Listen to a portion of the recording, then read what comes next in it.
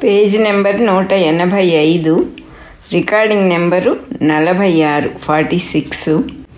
త్రిపుర రహస్య జ్ఞానఖండ సారం అనే శాక్తేయ గ్రంథంలో 15th చాప్టర్ 15వ అధ్యాయము జ్ఞానఖండ సారము అనేది ఇక్కడ హెడ్డింగు. కంటిన్యూషను మనం ఇప్పుడు చదువుకోబోతున్నాం. తాపసి ఇట్లా నేను మునికుమార, శాస్త్రములో ఉన్నట్లుగా నీవు చక్కగా చెప్పినావు. ఇది సర్వసమ్మతమే, కానీ దానిని తెలుసుకొన్నవాడే నిశ్చలము అమృతము అయిన స్థితిని పొందును అని చెప్పితివి. తరువాత దానిని తెలుసుకొన్నవాడు ఇంకొకడు చేతనుడు లేకపోవుట చేత అది తెలుసుకొనబడదు అని చెప్పితివి. ఇది మొదట చెప్పిన దానికి విరుద్ధము. అది తెలుసుకొనుటకు సాధ్యమే కానిది అయినచో నీకెట్లు తెలిసినది? నీకు తెలియనిచో అది నాకు తెలియదు కావున లేదు అని నిరూపింపుము. అది ఉన్నది నాకు తెలియను అని నీవందువేని అది తెలియబడదు అని చెప్పవలదు. అసలు ఇది అంతయు నీవు శాస్త్రదృష్టితోనే అనుకొనుచున్నావు. దానిని నీవు స్వయముగా అపరోక్షముగా అంటే డైరెక్ట్గా తెలుసుకొనలేదు. జగత్తు ప్రతిబింబముగా ఉన్నదని నీవు ప్రత్యక్షముగా చూచుచు దానికి అద్దముగా ఉన్న ఆత్మను చూచుట లేదని ఎట్లు చెప్పుచున్నావు? ప్రతిబింబమును చూచినవాడు అద్దమును చూడకుండునా? ఈ విధముగా అందును జనకుని ఎదుట మాట్లాడుచు ఓడిపోయి పరాభవింపబడి తిని అని ఏల గ్రహింపకున్నావు? ఆమె ఇట్లు అడుగగా అతడు సిగ్గుపడి తల వంచుకొని కొంచెము సేపు ఆలోచించి ఆమె అడిగిన ప్రశ్నకు సమాధానము తోచక ఇట్లా నేను, అమ్మా, నీవడిగిన ప్రశ్నకు నాకు సమాధానము తెలియదు. నేను నీకు శిష్యుడనగుచున్నాను. అవేద్యమైన ఆత్మను తెలిసి అమృతత్వమును పొందుట అన్నది ఎట్లు నిరూపింపబడినదో చెప్పుము. నేను అసత్యమును చెప్పను, అది తపస్సును హరించును. అష్టావక్రుని యొక్క సత్యవచనమునకు ఆమె ప్రసన్నురాలై ఎల్లరూ వినుచుండగా వానితో ఇట్లా నేను, కుమారా, దీనిని తెలిసికొనక పోవుట వలననే అనేకులు భ్రాంతి నొందుచున్నారు. ఇది శుష్క తర్కముల చేత తెలియనది కాదు. శాస్త్రముల యందు ఎల్లెడలా ఇది చాలా రహస్యముగా ఉంచబడినది.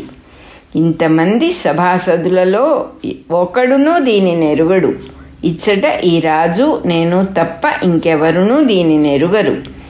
వివాదములలో ఎచ్చటను ప్రశ్నోత్తరములలో ఇది కనిపింపదు. తర్కమును మాత్రమే ఆశ్రయించిన విద్వాంసులు దీనిని తెలుసుకొన జాలరు. ఎంత సూక్ష్మ బుద్ధితో తర్కించినను సద్గురు సేవ దేవతానుగ్రహము లేకుండా ఇది తెలియదు. తన విషయముగా కాక వెలుపలనున్న ఏదో ఒక వస్తువును పరిశీలించుచున్నట్లుగా తటస్థమైన బుద్ధితో దీనిని గూర్చి ఎంత విన్ననూ ఇది బోధపడదు. తన విషయముగా మనస్సునకు పట్టనంత వరకు ఎవనికైనను దీనిని 1000 విధములుగా బోధించినను ఆ బోధ వ్యర్థమే అగును. ఏ కారణము వలననో ఒకడు తన కంఠమునందే ఉన్న ముత్యాలహారమును విస్మరించి అంతటను వెదకి అది దొంగలచే హరింపబడెనని తలచుచుండెననుకొనుము. అప్పుడెవడైనను ఇంకొకడు వచ్చి హారము నీ కంఠమునందే ఉన్నదయ్యా అని చెప్పినప్పుడు వాడు తన్ను తాను చూచుకొని కంఠమునందున్న హారమును చేతితో పైకి తీసి చూచుకొని వరకు వానికది లభించినట్లు కాదు. అంతవరకు వాడు ఎంత సూక్ష్మ బుద్ధితో ఆలోచించినను దానిని పొందలేడు. అట్లే ఆత్మ తన స్వరూపమే అని ఎన్ని పర్యాయములు విన్నను ప్రశాంత చిత్తుడై నా స్వరూపము ఇట్టిదగునా కాదా అని విచారించుటకు పూనుకొను వరకు అది తెలియదు.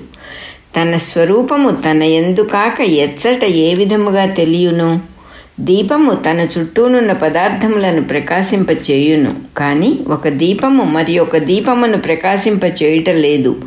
సూర్యుడు ఉదయించినప్పుడు సకల పదార్థములు ప్రకాశించును.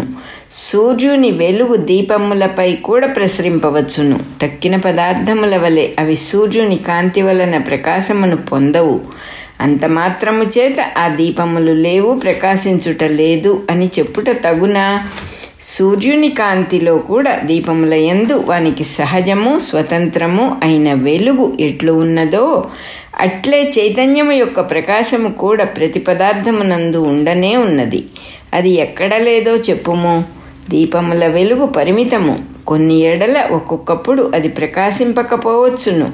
కానీ అపరిమితము, సర్వవ్యాపకము, స్వయం ప్రకాశము అయిన చైతన్యము ప్రకాశింపకుండుట అన్నది లేదు. ఆత్మ తెలుసుకొనుటకు వేలు లేనిది, అది ప్రకాశించుచున్నది అన్నమాట ఎట్లు కుదురును అని నీవు సంశయించుచున్నావు. ఆత్మ తెలుసుకొనుటకు వీలు లేనిది, అది ప్రకాశించుచున్నది అన్నమాట ఎట్లు కుదురును అని నీవు సంశయించుచున్నావు. సూర్యుని వెలుగులో చిన్న దీపములను మనము గమనింపము, అంత మాత్రమున వానిలో వెలుగు లేదని చెప్పవచ్చునా? అట్లే మనము గమనించినను గమనింపకున్నను సకల పదార్థముల యందును ఆత్మ యొక్క చైతన్యము ఉన్నది. ఈ విషయమును నీవు అంతర్ముఖమైన దృష్టితో చక్కగా విచారింపుము. సర్వమునకు ఆశ్రయమై సర్వమును ప్రకాశింపచేయుచున్న ఈ చిచ్చక్తి ఎప్పుడు ఎక్కడ ప్రకాశించుట లేదు? అది ప్రకాశింపనప్పుడు ఏది ప్రకాశించునో చెప్పుము. నిద్రయందు ప్రళయమునందు పదార్థమేదియూ ప్రకాశింపకున్నను చైతన్యము ప్రకాశించుచునే ఉండును. నిద్ర నుండి లేచినవాడు సుఖముగా నిద్రించి తిని నాకేదియూ తెలియలేదు అని చెప్పును.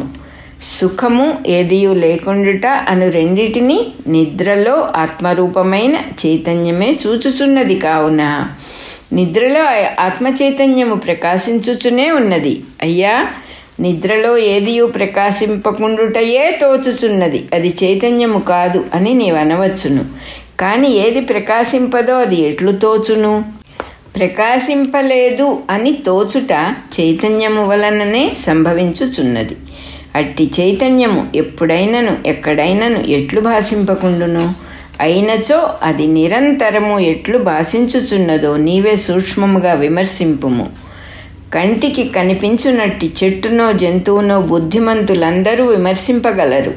అట్లు గోచరము కాని ఈ ఆత్మ చైతన్యమును నిపుణులైన విద్వాంసులు కూడా గుర్తింపలేకున్నారు. వారు అనంతములైన విషయములపై దృష్టి కలవారే సంసార పరాయణులగుచున్నారు.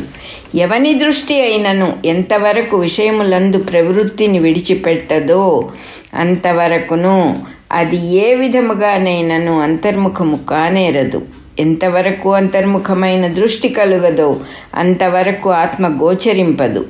సంకల్పము పూర్తిగా పోయినప్పుడే మనస్సునకు అంతర్దృష్టి కలుగును.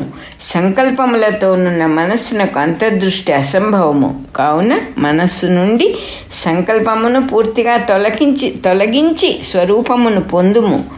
కుండలో బియ్యమున్నప్పుడు వానిని తొలగించినచో వెంటనే ఆకాశము దానిని నింపివేయును. కుండలో ఆకాశమును నింపుటకు ప్రయత్నం అక్కరలేదు. అట్లే మనస్సులో ఉన్న సంకల్పములను తొలగించిన చాలును. ఆత్మస్వరూపమును నిలుపుటకై ప్రయత్నము అక్కరలేదు.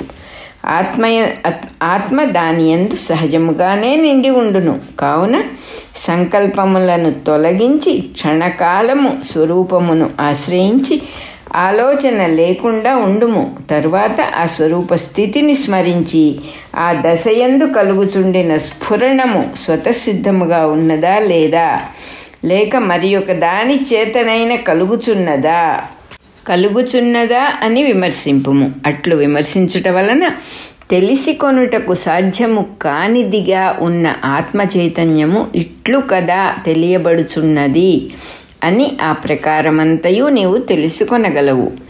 ఈ కారణము చేత ఆత్మతత్వము అవేద్యము, అన్నోవబుల్, సువేద్యము, ఈజీలీ నోవబుల్ అని చెప్పబడుచున్నది. కావున ఈ విధముగా అవేద్యమైన దానిని కూడా తెలిసికొని అమృత స్థితిని పొందవచ్చును.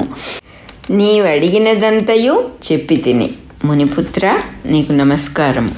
నేను పోయి వత్తును. ఒక్కసారి మాత్రమే వినుట చేత ఇది నీకు చక్కగా తెలియకపోవచ్చును. నీ సందేహములను ఈ రాజును అడుగుము. ఈయన బుద్ధిమంతులలో శ్రేష్ఠుడు. నీ సందేహములనన్నిటినీ తీర్పగలడు. పిమ్మట రాజు ఆమెను పూజించెను. సభాసదులు ఆమెకు ప్రణమిల్లిరి. గాలి చేత చెదిరి మాయమైపోవు సన్నని మేఘము వలె ఆమె క్షణములో అంతర్ధానము పొందెను. కావున భార్గవ, తత్వమును తెలుసుకొనుటకు పద్ధతి ఇట్టిది. 46వ రికార్డింగ్ నెంబర్ అయిపోయింది. జ్ఞానఖండమునందు అష్టావక్రుని కథ అన్న 15వ అధ్యాయము అయిపోయింది.